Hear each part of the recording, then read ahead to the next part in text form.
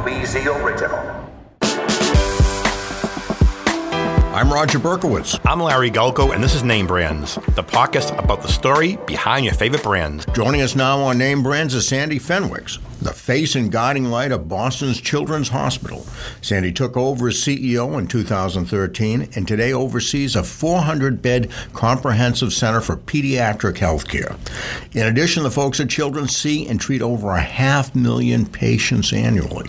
U.S. News & World Report once again named Boston Children's Hospital the #1 pediatric hospital in the country. And in a Forbes magazine article that came out this past January, Sandy Fenwick was named one of only 10 CEOs out of 750 CEOs in the healthcare profession that's responsible for transforming healthcare in America. Sandy, we're on to have you join us today. Welcome. Thank you. Thank you, Roger. Happy to be here. It doesn't seem like a coincidence to me, at least in the greater Boston area, that more and more women are heading up the region's best hospitals. Going back, you had Ellen Zane, who recently retired from Tufts Medical Center. Kate Welsh is at Boston Medical Center. Lori Glimcher was newly appointed at Dana-Farber. Elizabeth Nabel at Brigham. And, of course, you at Boston Children's. Now, I have a theory that boards are finally figuring out that women are more compassionate and have a better skill set for running hospitals. How do you respond to that? Ooh. Well, I absolutely agree, first and foremost. And they are obviously dear friends and colleagues. And, I think that all of us, we're trying to break through that glass ceiling and move the dial. And I'm really glad that we have really achieved it. They are incredible people, and I'm really proud to be one of them. Sandy, you mentioned about just now moving the dial as being recognized as the #1 pediatric hospital in the country for years and years and years.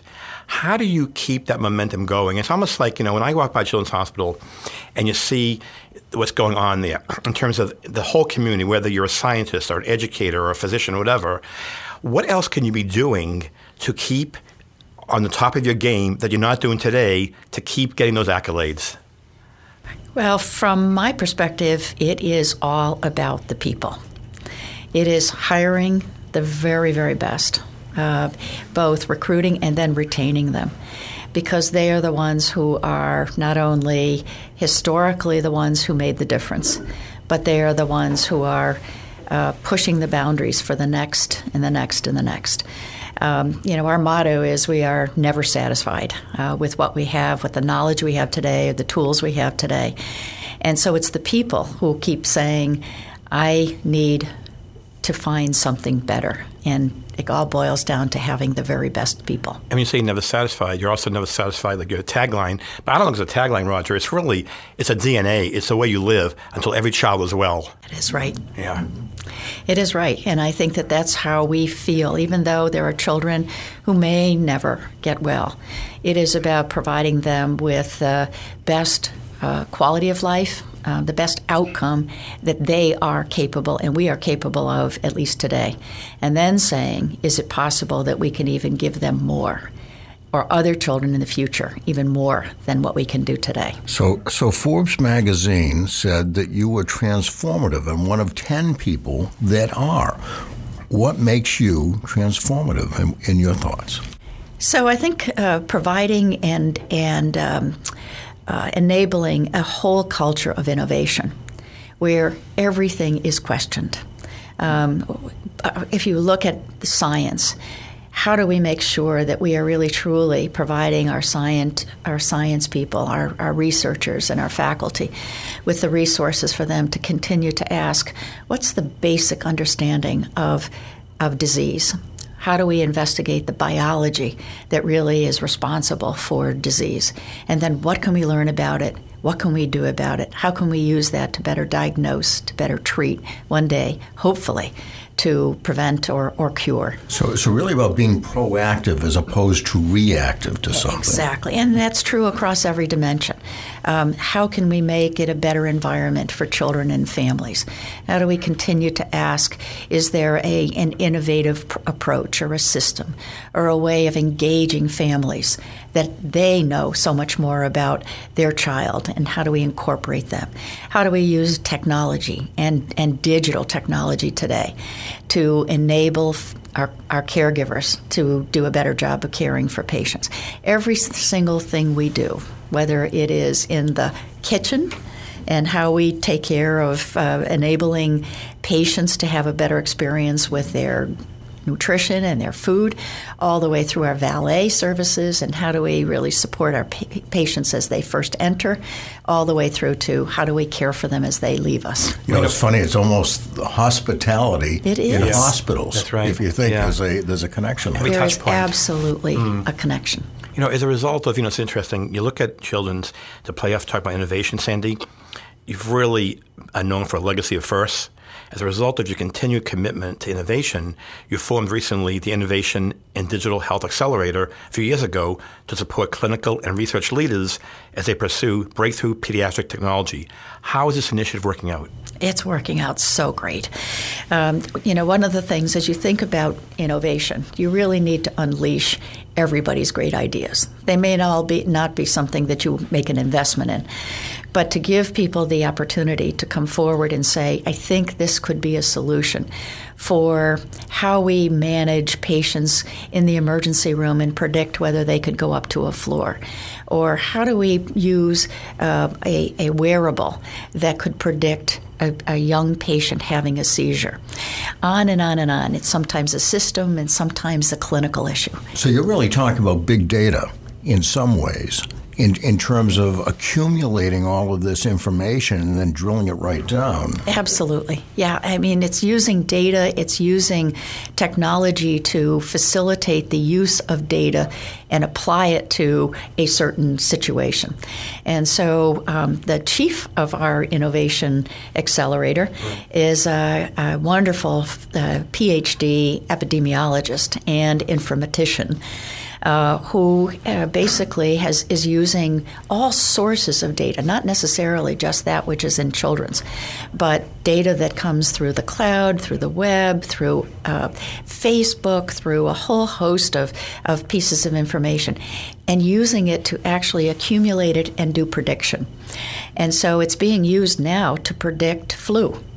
So looking across the entire country and the world and saying, how can we gather all these pieces of data, some that are clinical, but some that are behavioral, or some that are just communications that are going back and forth, and saying, how does this roll up to tell us when there might be a flu outbreak?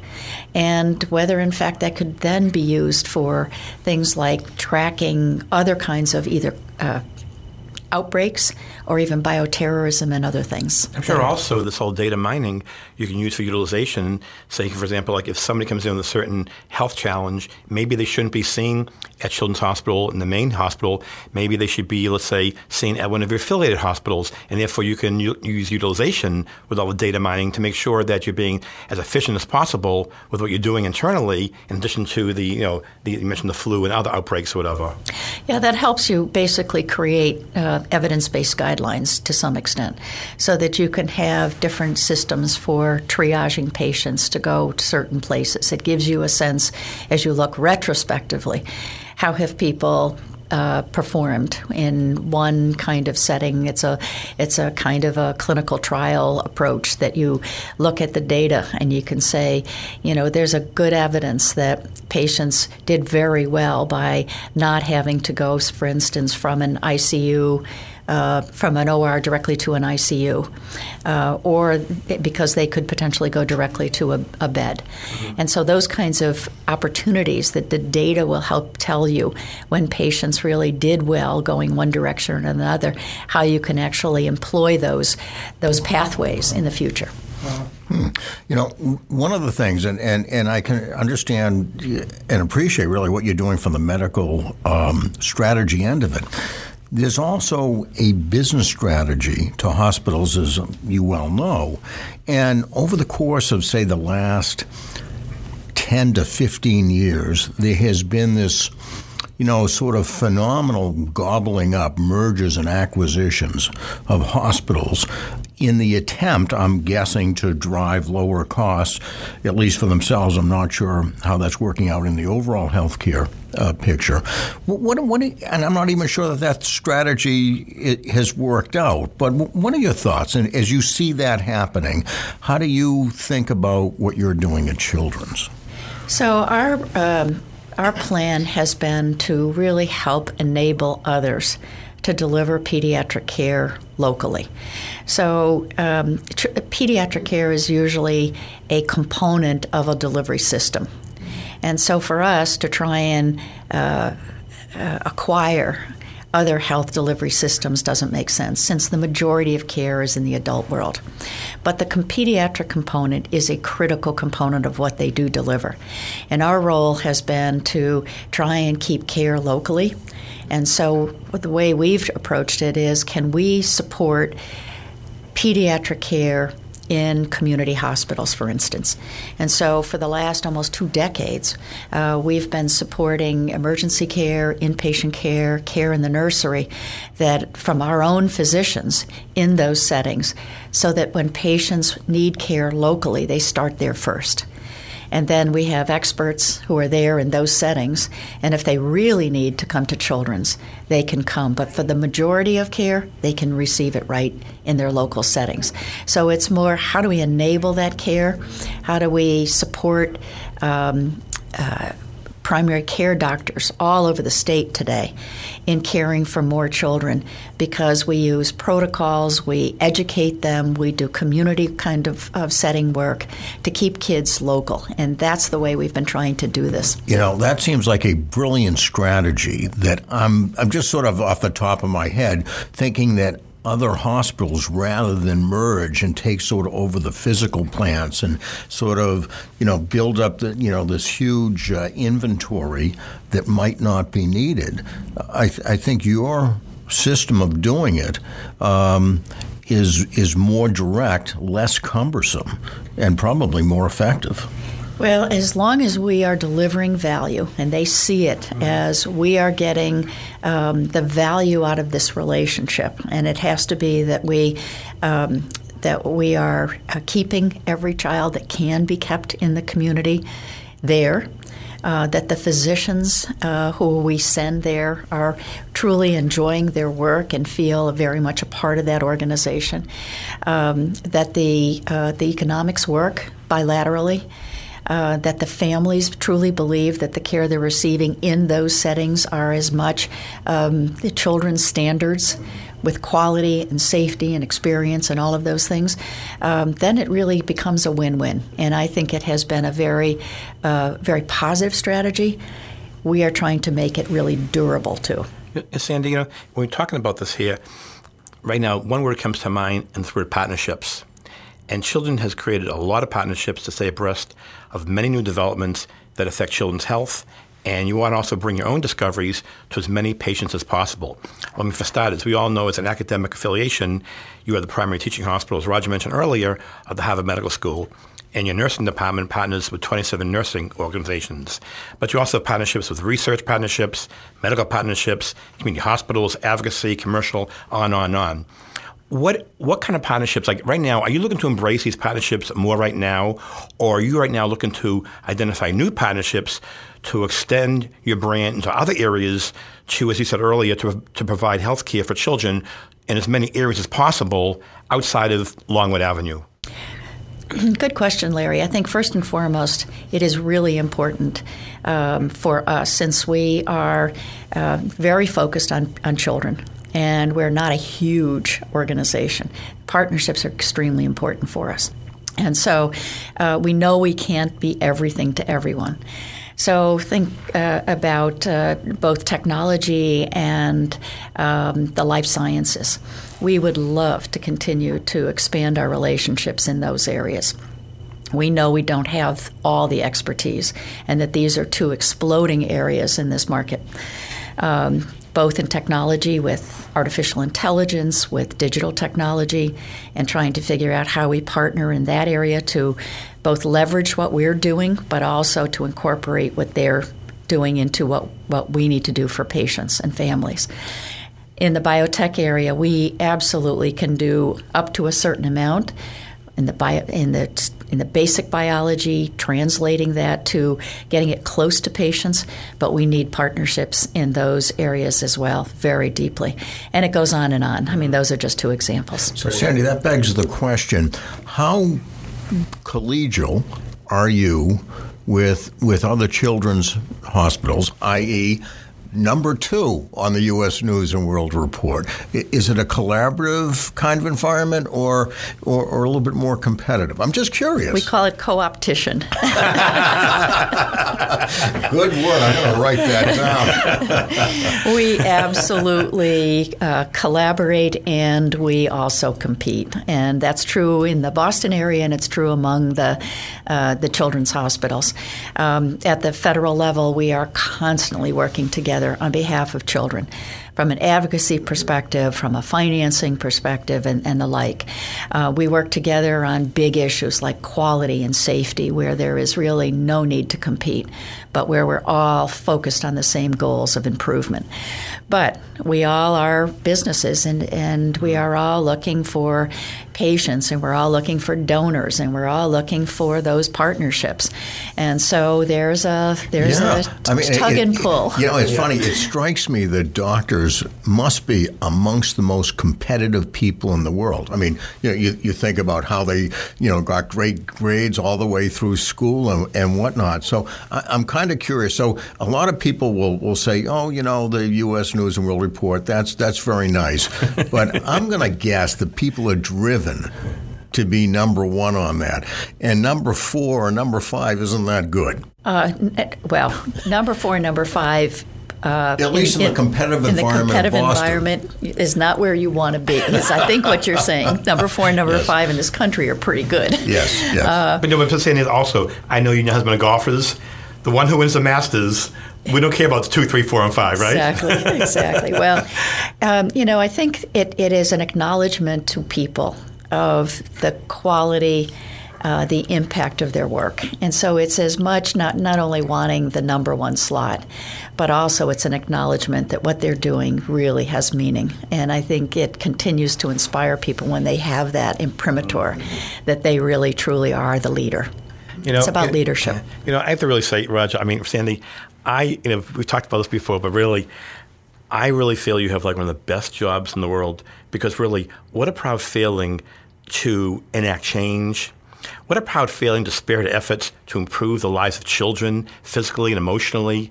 But what you're doing is monumental, and to have that, if you want to call that, like Roger mentioned, the number 1 pediatric hospital in the country under your jurisdiction, under your helm, is phenomenal. We talked earlier just briefly that around 600,000 kids and parents come to the hospital every year. I'm just curious, what percent are from the United States? What percent are from international? And are you looking to change those percentages? Like you mentioned earlier about other countries. What does that all look like? First of all, I do have the very best job in the whole world. You do. It really, and I have felt that way for it's nearly 2 decades at Children's. Yeah. But to answer your question, we are becoming increasingly becoming a destination for children with rare and complex disease because of what we can do, because we can answer questions that others maybe can't, and perhaps perform different kinds of treatments that others can't. And so the number of children that are coming from globally now is over 10%. And that's grown over the last decade from about 2 or 3%. Really? Nationally, it's also over 10%. Mm-hmm. And then from the rest of the region, it's another, 10, almost 10%. So meaning the New England region and bits of New York. And so over 30% of our patient population is now coming from outside Massachusetts. Do you want to see that go to 40, 50, or do you feel 30 to 40 is a nice comfort zone? Well, our challenge today is capacity. Mm-hmm. And so we are trying to balance our commitment to the local community and to the members of Massachusetts, and clearly would not want to be having to turn any child away that's that's from our local market. Let's talk about capacity for a moment, because I know you're undergoing an expansion. You want to talk about that? Sure. So part of our goal of really being able to accept every child that needs us, we are undergoing a fairly large capital expansion. We are now just over 400 beds, and this would bring us to about 480. Not a huge expansion, but because we are also moving as many children out of our setting, because we can now care for so many kids in the ambulatory setting or in the community, as we talked about earlier, we are trying to balance what is being appropriately moved out of the hospital, making room for those who really are much more complex, much more critical. The number of transfers, we have 25% of our population today is transferred from other hospitals. So it's a very high level of very sick children, and that's the kind of building that we're now going to be building. Well, how do you talk about transfer? Let's say you're a child and you've been with Children's Hospital for, I think the age is 21 years old. At 21, you have your doctors, you have the best care in the country, and now in some way you're told, you're 21, we have to help you transfer yourself to another hospital, whether it's here or elsewhere, another state, because you're no longer, a pediatric. What kind of feedback do you get, emotionally, empathetically, whatever, to that patient and his family, his or her family, that they have to leave this holy grail that's been with them all their life? Well, it's not just a holy grail, it's a cocoon of sorts, because in pediatrics there are so many more resources that surround a child, even a healthy child in a pediatric practice. That experience is so different from an adult experience. We experience it with our own children who are healthy, thank God. We experience it ourselves as adults moving from that setting. So moving from a pediatric setting to an adult setting is difficult in the best of circumstances. With sick children with congenital or chronic diseases, it becomes even more difficult for a variety of reasons. It is really a very supportive environment surrounded by many, many different resources. And so trying to prepare those children and those young adults and their families for that transition needs to start relatively early. And it's a difficult one. Some people don't want to talk about it, both on the provider side, who have a hard time letting go, as well as on the patient side, where it really is a very scary transition. On the provider side, on the physician side, on the other end, many of them are also a little bit concerned about caring for a childhood disease that has now moved into an adult or a young adult, because they are not always trained in cystic fibrosis or in sickle cell disease or in some of the other major metabolic diseases or a congenital heart problem. They really begin to take care of adults with adult onset adult diseases. Right. And so that transition also becomes very, very difficult. So we have tried to build relationships with physicians here and across the country and around the world where that transition can be done a little bit more thoughtfully and smoothly. Well, one of the transitional things, and I have to give Children's credit for this. Back, I believe it was in 2007, a department was started on the question of gender and gender assignment. And as kids started to wrestle with that, Children's took a position of trying to work and counsel and come up with the best kind of protocol for that. Do you want to talk about that? Sure. Well, Norman Spack, who is a wonderful physician at Children's, was instrumental in really saying this is he's a retired endocrinologist at Children's, and he said there's a whole growing group of patients who are identifying themselves with transgender identity issues, and he said it is our obligation to try and find out how to best care for them from every perspective. Endocrinologically and also socially and psychologically and the like. And so he put together a wonderful array of physicians to really be the first clinic and the first program in the country. And not only have we continued that program and continued to support it, and it's growing, but he also went around the rest of the country and helped others get started to do the same thing, so that families in other parts of the country would not have to travel for those services. Cindy, I was reading a little while ago talking about behavioral and mental health, and it's really, I want to get your take on this here. According to the Child and Adolescent Health Measurement Initiative, we're seeing near epidemic levels of stress and emotional, mental, and behavioral health problems with children. We're living, however, in the greatest age of healthcare innovation history. The possibilities to improve the health and well-being of children are enormous. So what's being done to address this issue? Not enough. Yeah. Not enough. We at the Children's Hospital Association nationally did a survey a couple of years ago among adults and really asked them about, their view. 55% of the adults at that time said that they believe that emotional and mental health issues of children are worse and are worsening. And they said that 40% of them said that the kids today were physically not as well off as when they were children. When you think about, now a generation or two later. One in five, it is staggering. Yeah. 1 in 5 children have a diagnosed mental or behavioral health issue. And so when you think about 20% of the children with a diagnosed problem, and then you think about all the kids who are yet to be identified but are struggling in school or are struggling within the family. It is a growing problem. We're seeing it not only at Boston Children's in kids who present to our emergency room and end up staying for, a number of days because there aren't beds or there aren't facilities or there aren't clinics for them because they're all overwhelmed by this problem. Is it really worse, or with today's technology, we're better able to diagnose it today than we were when we were children?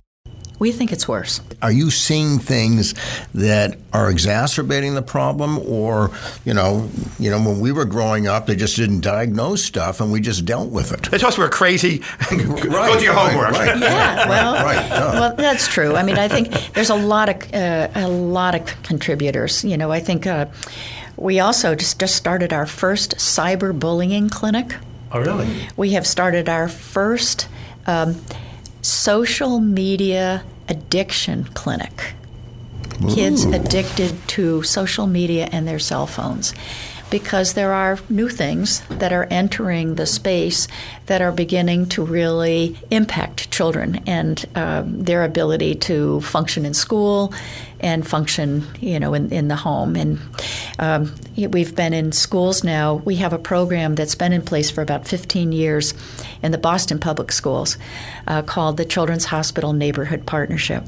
And what we've tried to do is go upstream to see if in the schools we can identify children who are at risk because they've been exposed to violence, whether it's in the society or in the home, and really try and identify, in fact, whether we can do something very early. We've put social workers and psychologists in the primary care office, in the pediatrician's office, so that we can try and get at some of these issues that are being identified by mostly the parents and say, can we intervene sooner so these kids don't end up in much more crisis? Can you take us through, in branding, we all know here, all three of us, that, great brands are bold and disruptive. And when you talk about this cyber bullying clinic, can you just take us through how that works? I'm just curious, how it happens, and so far, how has the receptivity been with the children who are in this clinic? So it's relatively new. Mm-hmm. Dr. Peter Rafali is one of our neurologists, and they were seeing, a lot of children come in with bullying trauma. And they basically said, we've got to try and figure out if there's a way to, first of all, deal with the children who are impacted by it, but also then try and figure out, because of the basic trying to understand how this all comes about. What age group are we talking about primarily? To some extent, it can be quite young. It can be kids 6 years old, but it goes up largely to adolescents. Mm-hmm.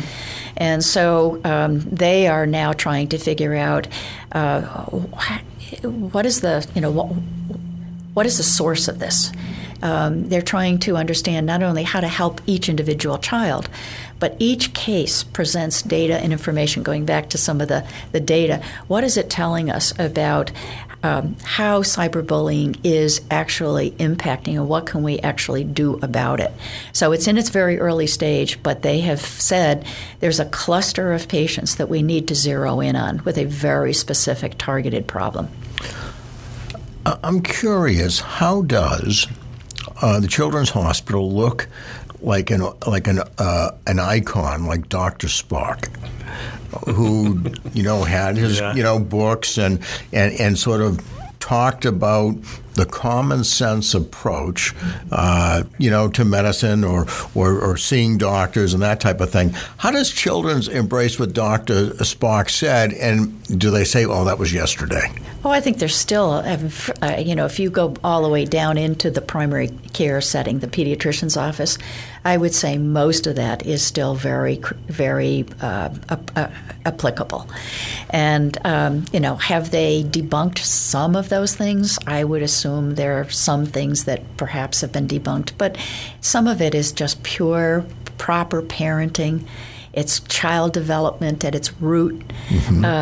And one of the things that we're spending a lot of time on across many, many of our specialty areas is trying to understand child development, all the way down to how does the brain develop?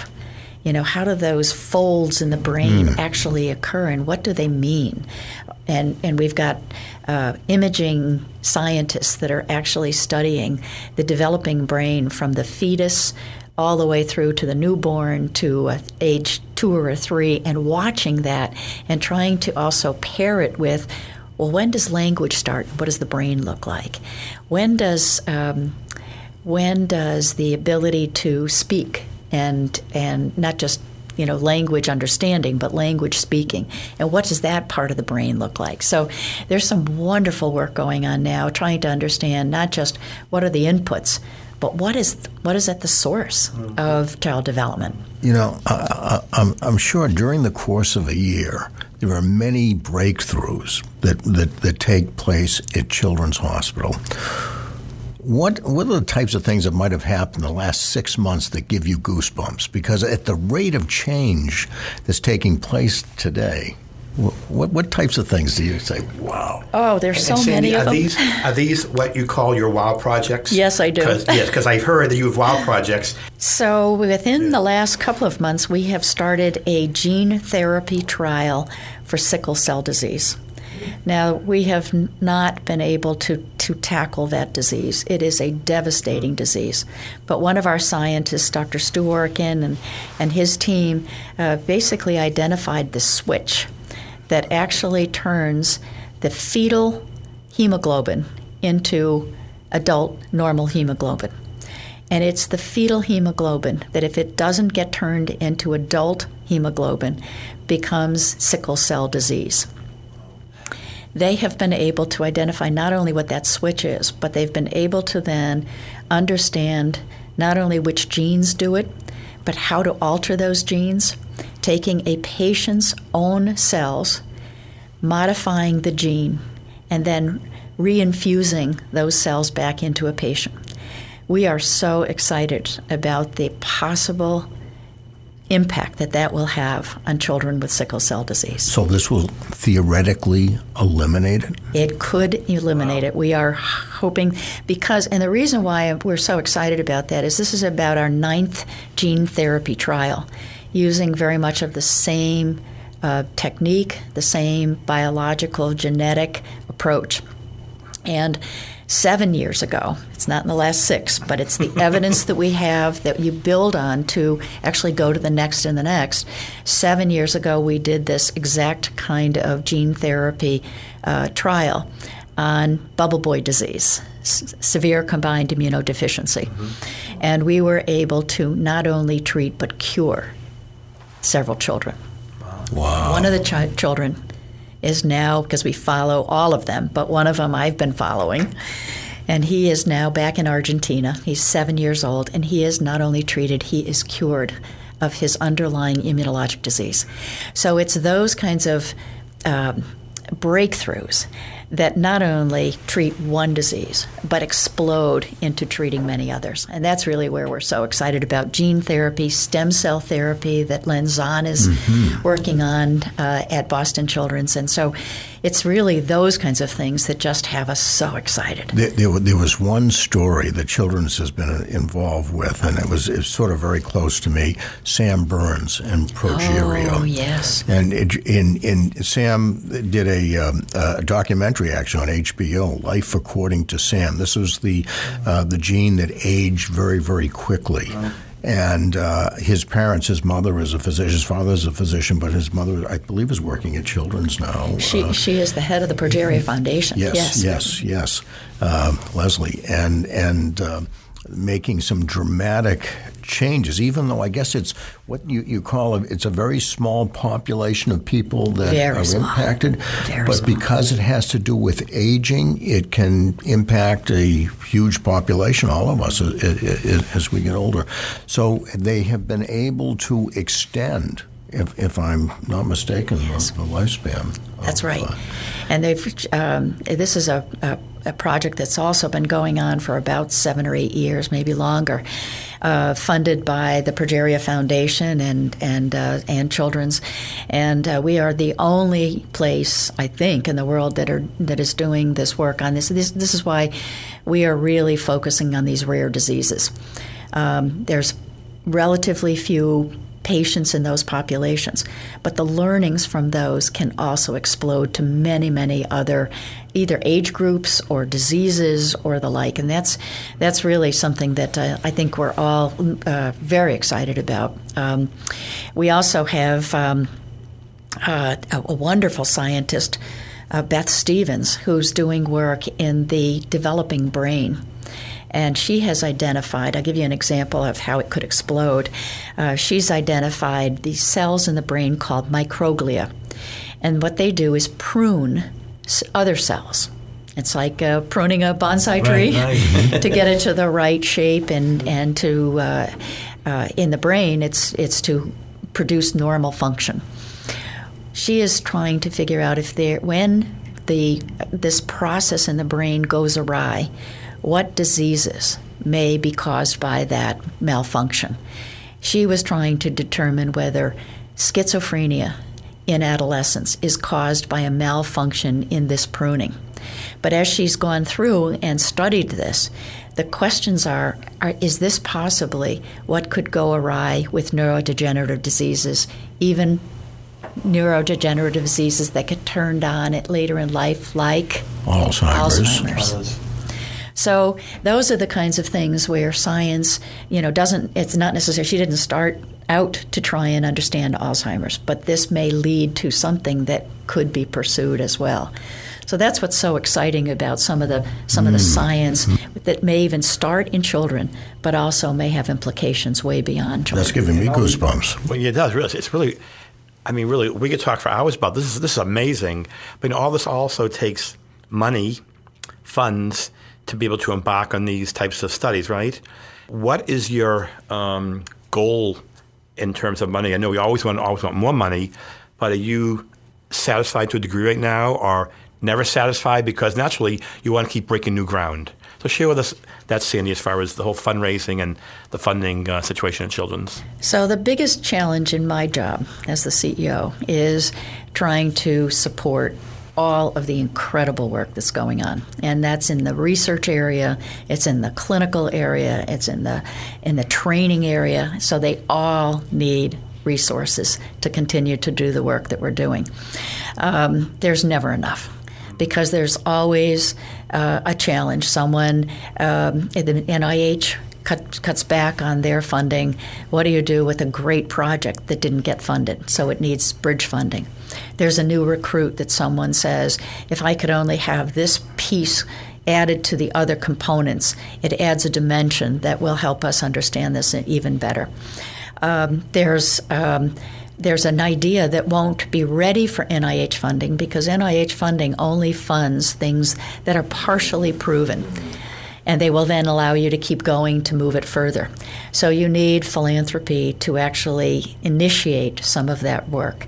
So it really is almost endless in terms of the application. So you're always trying to show proof of concept in order to get to the next stage. Exactly right. Yeah. So it's either bridging or it's adding or it's initiating.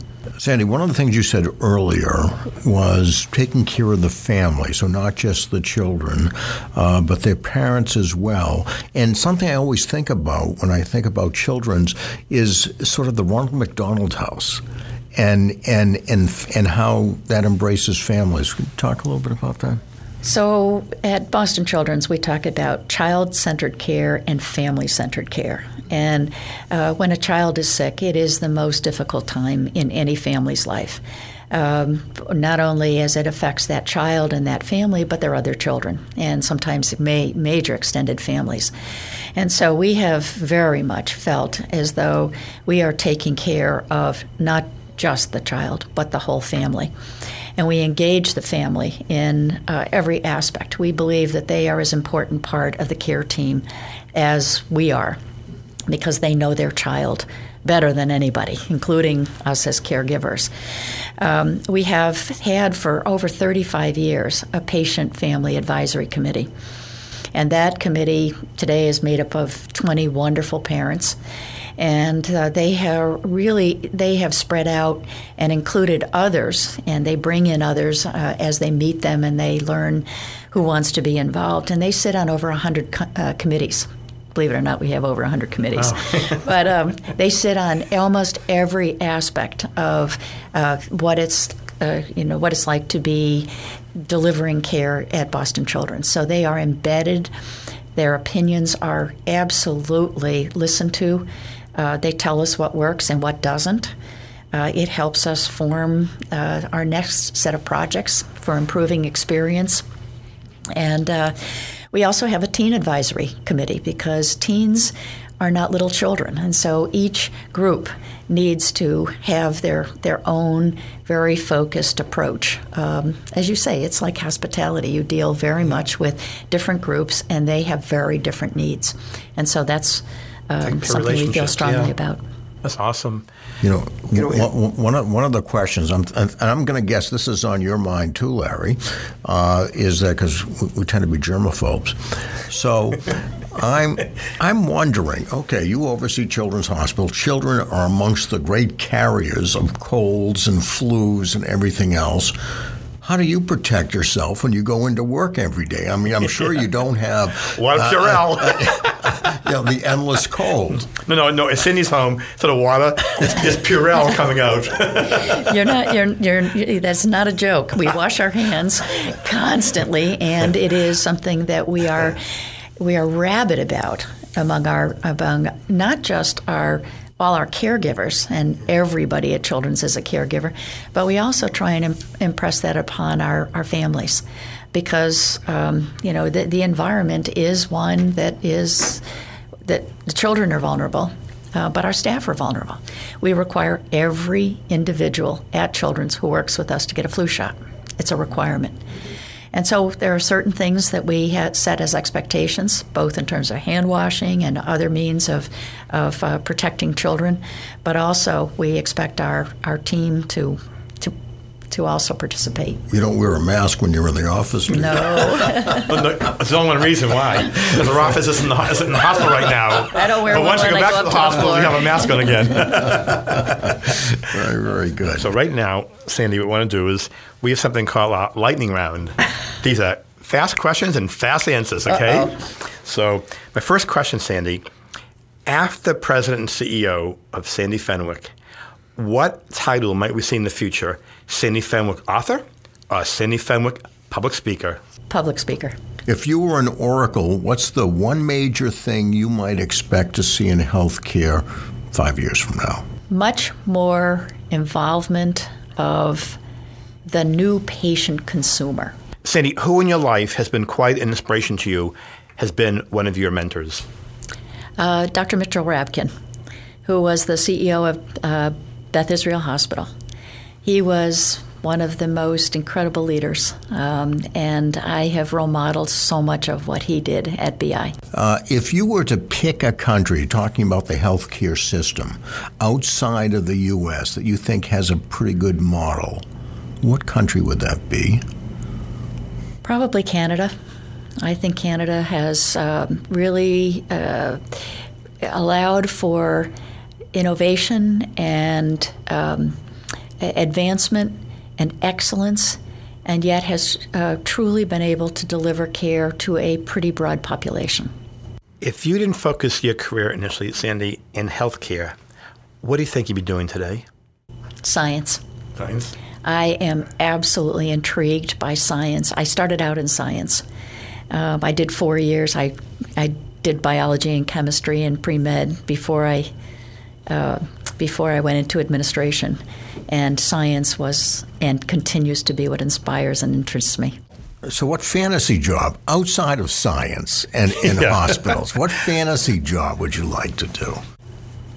God, I'm so boring. I can't even think of Oh, gosh. Fantasy job. Stay home grandma. Yeah. Okay. All right. Sandy, you work 24/8 at Children's, right? What does Sandy's downtime look like? Family, first and foremost. My children have always been first and foremost. I've been married for 44 years to a wonderful husband, and we love doing all kinds of wonderful things together. And now my grandchildren. And it really is about family. Awesome. All right, if you couldn't take your family and you were going on vacation with your husband, where would you go? Oh, around the world. I would love to really not stop and just keep going. ADD, huh? And around the world in 80 days or more. Okay.